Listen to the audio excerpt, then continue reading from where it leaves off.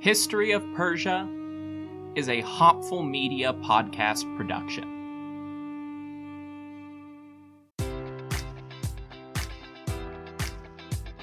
Enjoy all your favorite sports like never before at BetMGM. Sign up using code Buckeye and receive up to $1,500 back in bonus bets if you don't win your first bet. When you register with BetMGM, you'll get instant access to a variety of parlay selection features, live betting options, and the best daily promotions in the business. And with BetMGM at your fingertips, every play and every game matters more than ever. Place your money line, prop, or parlay bets with the king of sportsbooks today. Sign up using code Buckeye and receive up to $1,500 back in bonus bets if you don't win your first bet. BetMGM and GameSense remind you to play responsibly. 21 plus and present in Ohio, subject to eligibility requirements. Rewards are non-withdrawable bonus bets that expire in 7 days. Gambling problem? Call 1-800-GAMBLER. In partnership with MGM Northfield Park.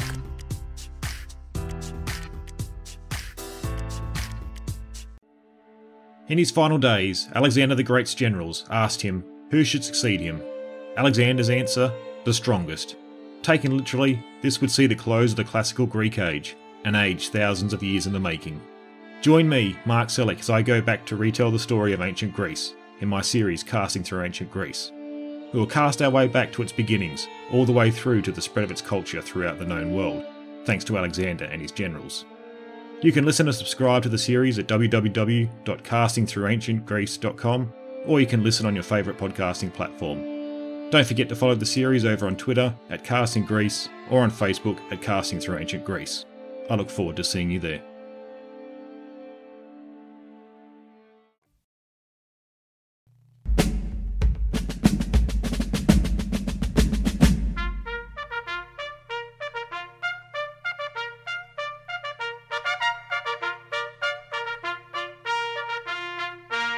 If you're listening to this, you probably know that the United States of America gets involved in a lot of foreign wars. We all know the big ones: World War I, World War II, Korea, sort of, Vietnam, Iraq, Afghanistan, Iraq again. But before and in between all that, the story a lot of us heard in school is that the US military didn't get out much. Turns out, that's kind of a blatant lie. I'm gonna guess a lot of us don't know about the multiple Spanish-American wars, the wars that led up to the Battle of Little Bighorn, or the baffling number of times we invaded Mexico. Odds are you've never even heard of things like the time the Marines invaded Taiwan, or the Oconee Wars. I'm Trevor Cully, host of the new podcast America Secret Wars, where I am going to sit down with a guest in each episode and dive into the history of all the forgotten and overlooked times that the United States deployed military force against other nations. You can find America Secret Wars at secretwarspod.com on Apple Podcasts, Spotify, or wherever you listen to your favorite shows.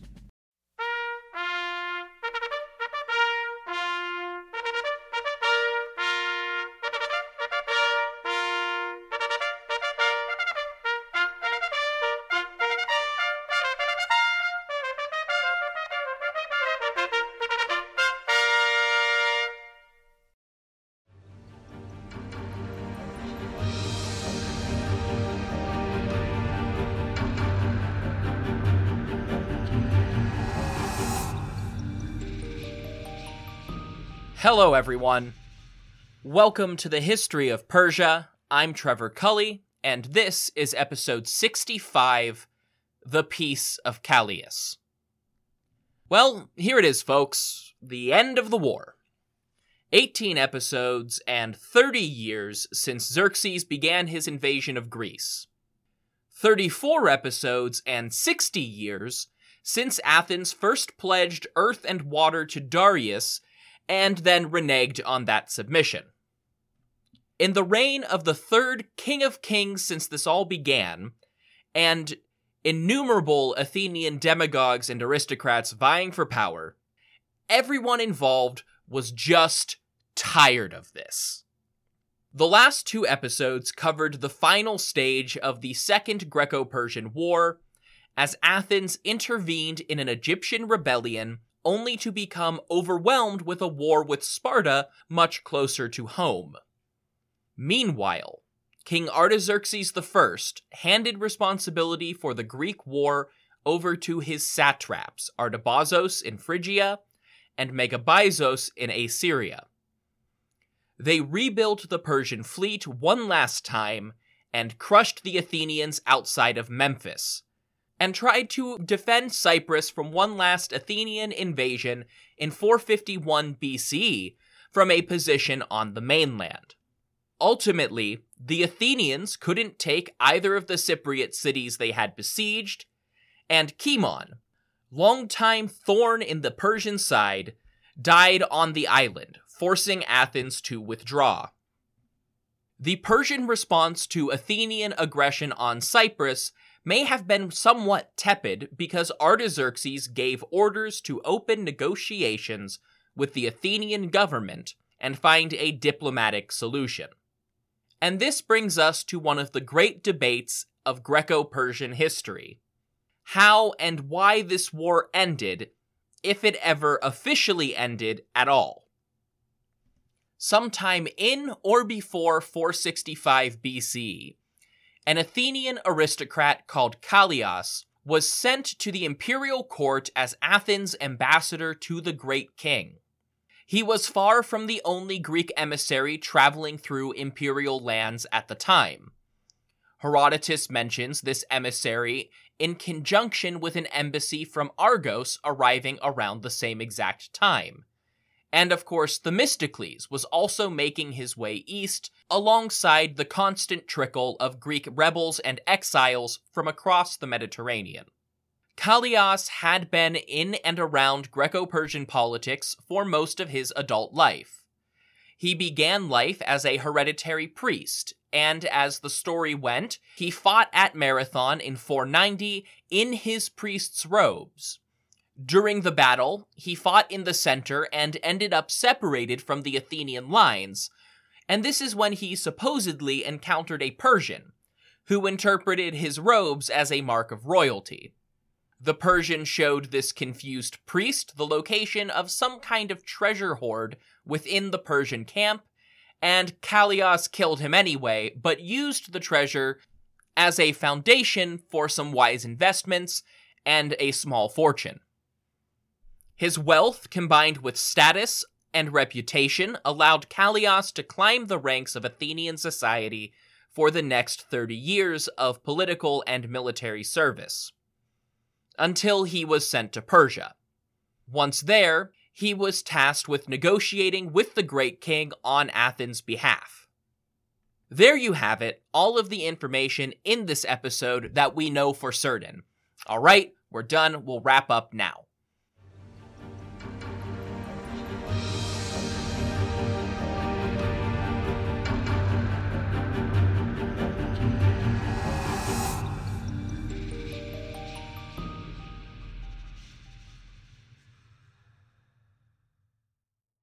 I routinely wish that I knew more languages. Even right in the middle of the US, I run into Spanish speakers all the time, and my social media always has a little Persian, Arabic, some Dutch and German. Rosetta Stone does help. It's the most trusted language learning program after all. It's also conveniently available on desktop or on the go as an app and has some really cool features that truly immerse you in the language you're learning. Just the first steps, like learning a new alphabet and some simple phrases, helped open new doors, and Rosetta Stone is a great choice as the trusted expert in this for 30 years and millions of users with 25 languages available to learn. They focus on fast language acquisition without English translations to help you learn, speak, listen, and think in your new language while building long-term retention. Their true accent speech recognition also gives feedback on pronunciation, which can be really important for languages like Persian, where how you say something is very important. And on top of being available For desktop and mobile, you have the option to download lessons and take them offline. This is also all available at a steal. You can get lifetime membership, all 25 languages, for 50% off. Don't put off learning that new language. There's no better time than right now to get started. For a very limited time, History of Persia listeners can get Rosetta Stone's lifetime membership for 50% off. Visit rosettastone.com/today. That's 50% off unlimited access to 25 language courses for the rest of your life. Redeem your 50% off at rosettastone.com/today today.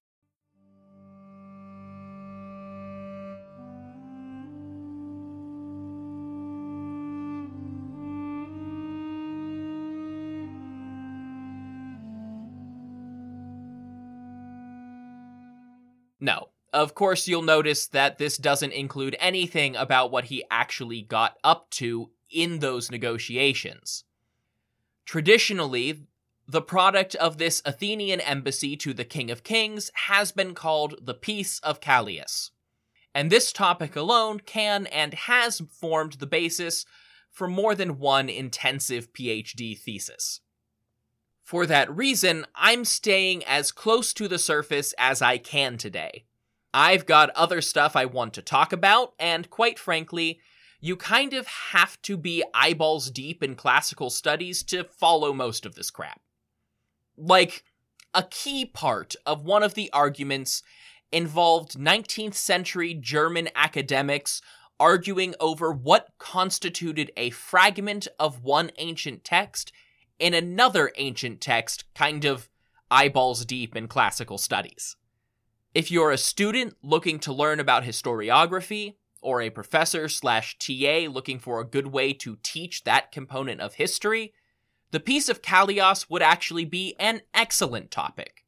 You've got some pretty consistent debate stretching so far back that some of the texts debating it are considered primary sources by modern historians debating the exact same questions. So here we go. A historical debate that manages to weave in Herodotus, Thucydides, what feels like most of the major Greek writers of the 4th century BCE, Diodorus, Plutarch, and a couple of Byzantine sources who were writing more than 1,000 years later, but still had way more sources than we do now. The trick is, Herodotus is only here for one vague reference. Thucydides is mostly noted for not saying anything, and all of the later sources are just relying on 4th century sources that we don't have anymore. That really leaves us with those 4th century writers. Complicating things further, most of them were not historians, and the ones that were, none of their histories have actually survived intact. So that boils down to a bunch of ancient texts all trying to argue rhetorical, legal, political, and philosophical points, often only recorded in fragments themselves, and most of them don't provide any dates. Those have to be gleaned from ancient sources quoting these earlier texts. They fall into 3 basic camps. The first camp argues that the Peace of Callias is entirely a myth, fabricated in the late 5th century for political purposes. The second argues that it did in fact exist, and the peace was negotiated by Callias and Xerxes following the Battle of Eurymedon in 465. The third finally argues that the peace was negotiated by Callias and Artaxerxes in 449. And of course, all of those positions have been copied by different modern historians. Unsurprisingly, they all have major problems.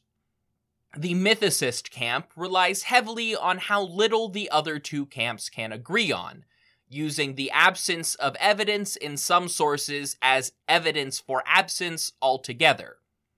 And the word of Theopompus, a Chian historian writing in the late 4th century BCE. Theopompus wholly denies the existence of the Peace of Callias on the basis that he saw the supposed monument recording the treaty in Athens, and it was written in a style of Greek letters that was not common in Athens until many decades after the treaty was signed. See, I told you, eyeballs deep in classics, this stuff. The two believers' camps, even in ancient times, proposed many explanations for this discrepancy. By Theopompus's time, there had been many anti-Persian and pro-Persian movements in Athens that may have destroyed and rebuilt the monument. The language of these treaties never seems to have specified which Persian king was making the agreement, and Theopompus may have seen a later treaty instead. Several more will be signed over the course of Achaemenid history. Finally, the style of writing on that monument was common in Ionia when the Peace of Kallios was signed, and the Ionians would have had just as much reason to commemorate the peace as the Athenians. The monument inside the Athenian Empire then eventually made its way back to Athens. Coincidentally, this style of writing is basically the style of the Greek alphabet still in use today, just without lowercase letters. The 465 after the Battle of Eurymedon camp relies heavily on Plutarch, who relied on a collection of 4th century writers and historians. This argument is probably the most flawed, but it also has the most individual sources to back it up. Most writers who offer a date seem to have associated the Peace of Kallios with the Battle of the Eurymedon. The suggestion is that Xerxes signed a treaty following the disastrous defeat and agreed to stay out of Athenian business. However, this is heavily undermined by all of the events that followed. If Xerxes and Kallios really negotiated a settlement in 465, then Athens clearly had no intention of abiding by this treaty, because they immediately went back to raiding the coast of Cilicia and Phoenicia, and they were invading Egypt and Cyprus within another 5 years. Obviously, this makes the 465 position pretty weak aside from the abundance of ancient sources repeating it. Remember, just because a bunch of people say that it happened on a given date doesn't mean that an event actually happened then if there's no proof other than them just saying it. The mythicist camp would usually point to this as evidence that the peace was just a popular myth. But the 465 believers can point to one of two explanations. The weaker position is that Artaxerxes refused to affirm his father's treaty with Kallios and hostilities resumed. There's no evidence for this, but it has been suggested. The stronger suggestion is that the resumption of hostilities neatly coincides with Cimon falling out of favor in Athenian politics. Kallios was actually Cimon's brother-in-law, and the idea that the Peace of Kallios was an arrangement favored by Cimon, and thus opposed by his political rivals, who dominated the late 460s and early 450s, is not far-fetched. Put a pin in that concept. But it doesn't explain why things calmed down in 449. Which brings us to the last camp. Those who think that the Peace of Kallios was made official in 449 following the death of Cimon and the Athenian withdrawal from Cyprus. It is simultaneously the least frequent date in the ancient sources and the one that makes the most sense. There was a peace between Athens and Persia after 449. It was affirmed in a universally acknowledged treaty by Artaxerxes' son, Darius II, decades later. This is the narrative provided by Diodorus, and somewhat crucially, the narrative most modern historians suspect was used by Diodorus' favorite Greek historian, Ephorus of Kyme. Ephorus was well regarded for centuries, even though his universal history is now lost aside from a few choice quotes.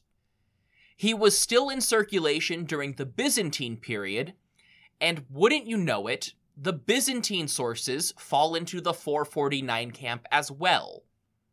Ephorus also lived in the very early 4th century, before most of the sources for the other two camps were written.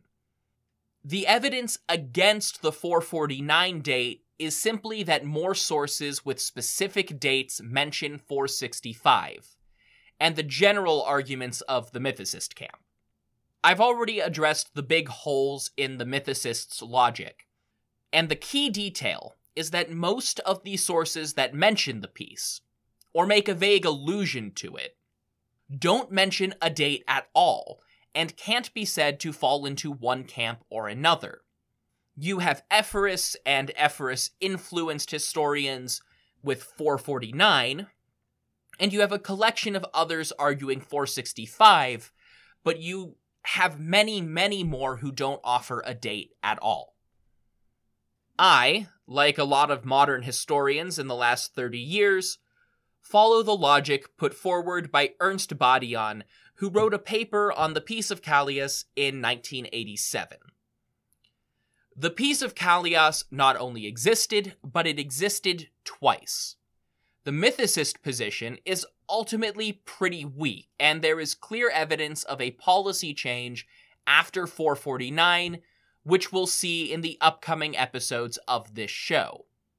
The fighting between Athens and Persia did stop. However, Herodotus does say that Callias was in Susa in 465, and the Battle of the Eurymedon would have been a good opportunity to negotiate terms. The basic terms of the peace treaty were agreed on near the end of Xerxes' life, but changing political whims in Athens and Persia alike meant that negotiations fell through. The same basic agreement was finalized and acknowledged by both sides in 449, marking the end to the Long War. That just leaves me, Badian, and every historian since Callias got back to Athens wondering why the hell our sources for this treaty are so bad. Part of the problem lies in the nature of our sources. Many of the surviving writers were coming from a strongly pro-Athenian position, and modern historians suspect that the exact terms of the treaty were politically inconvenient for the Athenians. Of the few versions of the terms that have survived, only Diodorus records the Athenians making any kind of concessions, and even he admits that his description is only a summary of a larger treaty. The Athenian Empire, still officially an alliance of equal partners founded at Delos, was premised entirely on fighting against Persia. If Athens made peace with Persia, technically the Delian League should come to an end. Of course it didn't, but the peace treaty still looked bad as more and more of the supposed allies rebelled against Athens. The exact language of the treaty was probably also problematic. Despite some modern historians' attempts to downplay the Greek wars, this was, without a doubt, the biggest Persian defeat we've seen up to this point. Artaxerxes needed a way to spin it, and would have followed the models available to him: Egyptian and Mesopotamian treaties. In those older treaties, the language was always carefully worded to make it sound like the king wasn't actually losing anything. In this case, that meant using weasel words to make it sound like the Athenians hadn't actually gained anything. Again, not a great look for Athens.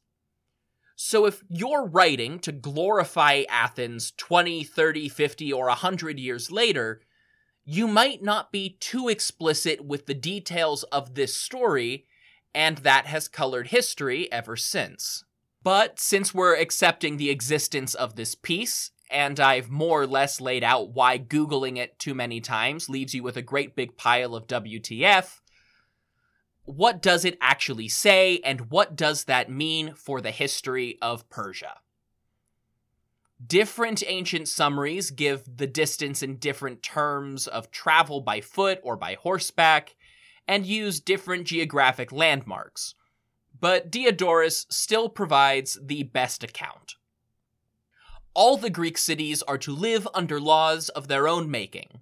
The satraps of the Persians are not to come nearer to the sea than a 3 days' journey, and no Persian warship is to sail inside Phaselis or the Chionian rocks. And if these terms are observed by the king and his generals, the Athenians are not to send troops into the territory over which the king is ruler. To put that in more familiar terms, the Persians could not enforce their will on the Greek cities or collect tribute from them without their consent. The satraps, meaning the armies that they commanded, could not come within 60 miles of the Aegean Sea, and could not sail along the western coast of Anatolia. In turn, the Athenians would cease all hostilities and stop raiding Cilicia, Phoenicia, Cyprus, and Egypt. Some reports of the treaty say that the Persian army could not cross the Halys River, which some historians have interpreted as an additional clause about a royal army marshaled from many provinces. Obviously, the entirety of provinces like Phrygia and Lydia are on the Greek side of the Halys. Crucially, the Greek cities were allowed to live under their own laws, but there is no language about independence. On paper, Artaxerxes remained the sovereign, ruling over those cities. They just had the privilege to make their own laws, pay no tribute, and form their own separate independent alliances. Of course, Athens would see to it that those alliances were exclusively within the Delian League, and there was an understanding, either implicitly or explicitly, that Athens was allowed to intervene anywhere where the great king did not collect tribute. If they rebelled against Athens, military retribution was still on the table. Back in Persian territory, we don't have any written record of how Artaxerxes spun this treaty and its concessions, but Persian artwork contains some hints. Seals used by administrative officials to sign documents regularly depicted Persian warriors killing Greek hoplites. Artaxerxes continued to portray Greeks as his tribute bearers and subjects in palace artwork at Persepolis. And perhaps the most important for imperial propaganda and the Achaemenids' claim that Ahura Mazda granted their family dominion over the world, money was finally flowing from Athens. In Achaemenid politics, there was nothing contradictory about letting a hard-fought rebellion have some autonomy in exchange for settling down, paying taxes, and not killing any more Persians. We just saw that in Egypt, when Inaros' son was allowed to remain the ruler of Merea, and Amirtius remained king of the marshes, a position that went on to be inherited by his son. We also saw it in Ionia after the Ionian Revolt, when Mardonius swept through and allowed the cities there to become democracies if they wished. Athens sent some diplomatic gifts that could be interpreted as tribute, but more importantly, Athenian merchants could now flood into the Egyptian and Phoenician ports, where they had to pay taxes to the great king. It didn't entirely make up for the losses of Ionian taxes and natural resources, but on an ideological and legal level, Artaxerxes granted that freedom to the Ionians as a privilege, while he forced the Athenians to pay up when they came to trade. It's a very, very narrow tightrope woven entirely out of technicalities, but for propaganda purposes, it would suffice. Under the exact terms of the treaty, Artaxerxes didn't even have to give up his grandfather's claim to Athenian earth and water from all the way back in 510 BC. For Athens, all of this couldn't have come a moment too soon. Their truce with Sparta expired in 449 as well, and the Spartans immediately launched an invasion of Delphi in a sub-conflict called the Second Sacred War because of Delphi's religious importance to the Greeks. This reopened Athenian conflict with Sparta just in time for Thebes and the region of Boeotia to successfully rebel and leave the Delian League in 447. Then the large island of Euboea revolted immediately after, but it was recaptured by Athens, while Megara, which had allied with Athens at the start of all of this, went over to Sparta's side and left Athens in 446. At that point, Callias was called in once again to negotiate, this time with Sparta. He and the Spartan kings negotiated a 30-year truce. Now, it will only last for 14 years, but it was enough to end the First Peloponnesian War. Artaxerxes mostly kept out of Greek affairs immediately after agreeing to the Peace of Callias, but he and his satraps were absolutely monitoring the situation in Greece. This just leaves us with a little time for reflection. Whatever political spin each side was putting on this treaty, in practical terms, it was a massive loss. Artaxerxes saw that war with Athens was nothing but a drain on his resources and cut his losses. But they were still losses. The Ionian Greek cities were gone. The Aegean Islands were gone.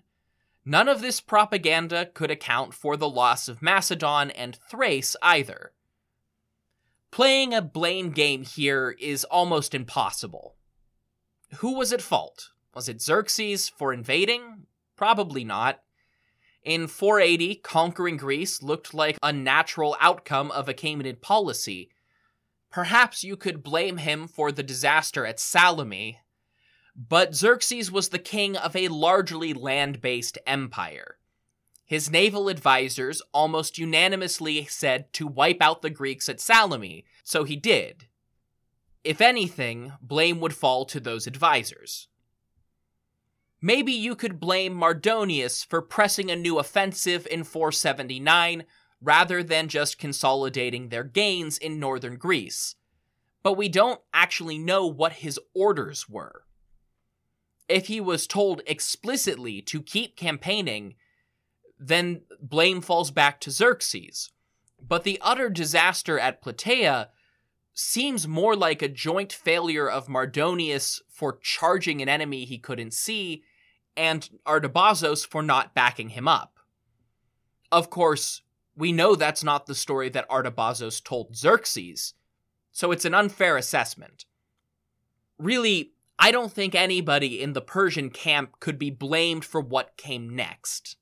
Even if they lost, who in their right mind would have predicted that the squabbling Greek cities would hold together for long enough to launch a counteroffensive? Or that Athens would spin a counteroffensive into a centralized naval alliance against Persia even without Spartan support? Who could have guessed that that alliance would solidify into an Athenian empire?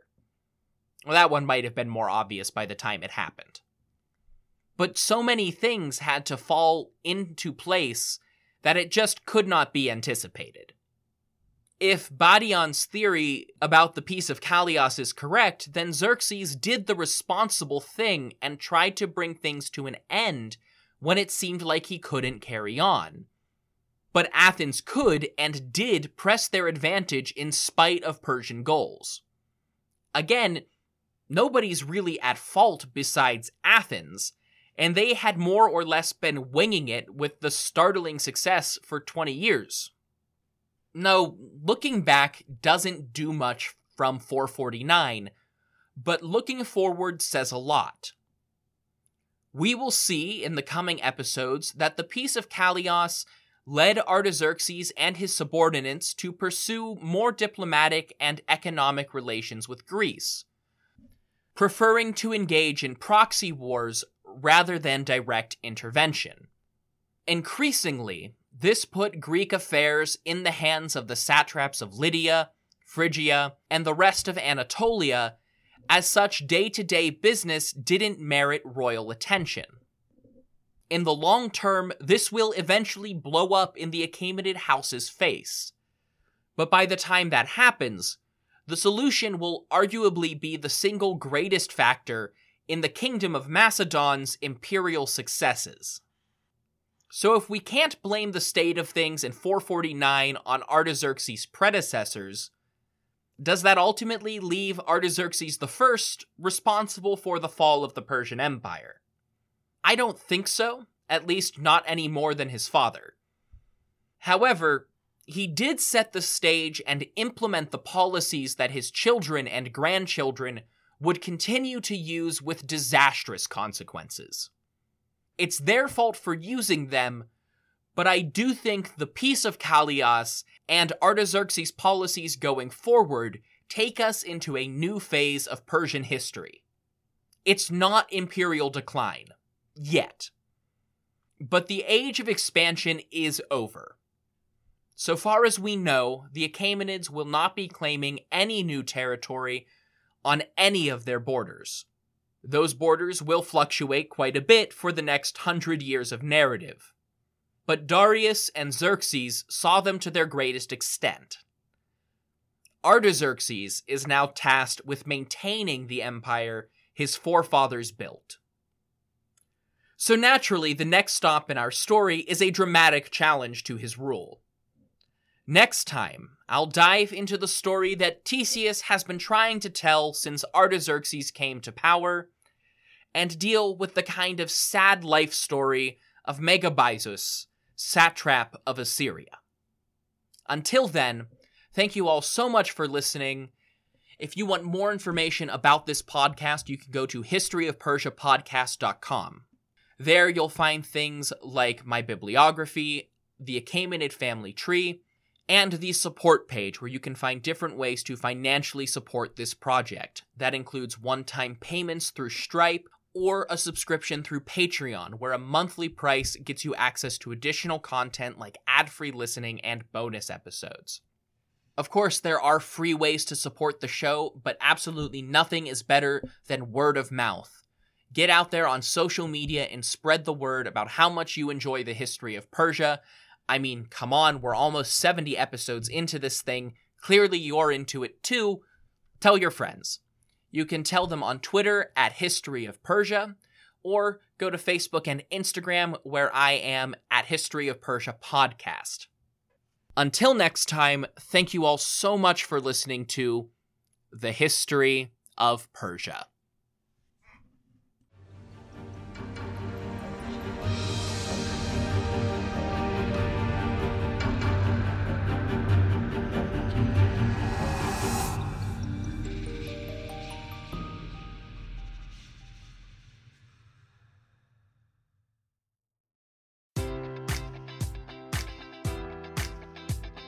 Enjoy all your favorite sports like never before at BetMGM. Sign up using code Buckeye and receive up to $1,500 back in bonus bets if you don't win your first bet. When you register with BetMGM, you'll get instant access to a variety of parlay selection features, live betting options, and the best daily promotions in the business. And with BetMGM at your fingertips, every play and every game matters more than ever. Place your money line, prop, or parlay bets with the king of sportsbooks today. Sign up using code Buckeye and receive up to $1,500 back in bonus bets if you don't win your first bet. BetMGM and GameSense remind you to play responsibly. 21 plus and present in Ohio, subject to eligibility requirements. Rewards are non-withdrawable bonus bets that expire in 7 days. Gambling problem? Call 1-800-GAMBLER in partnership with MGM Northfield Park.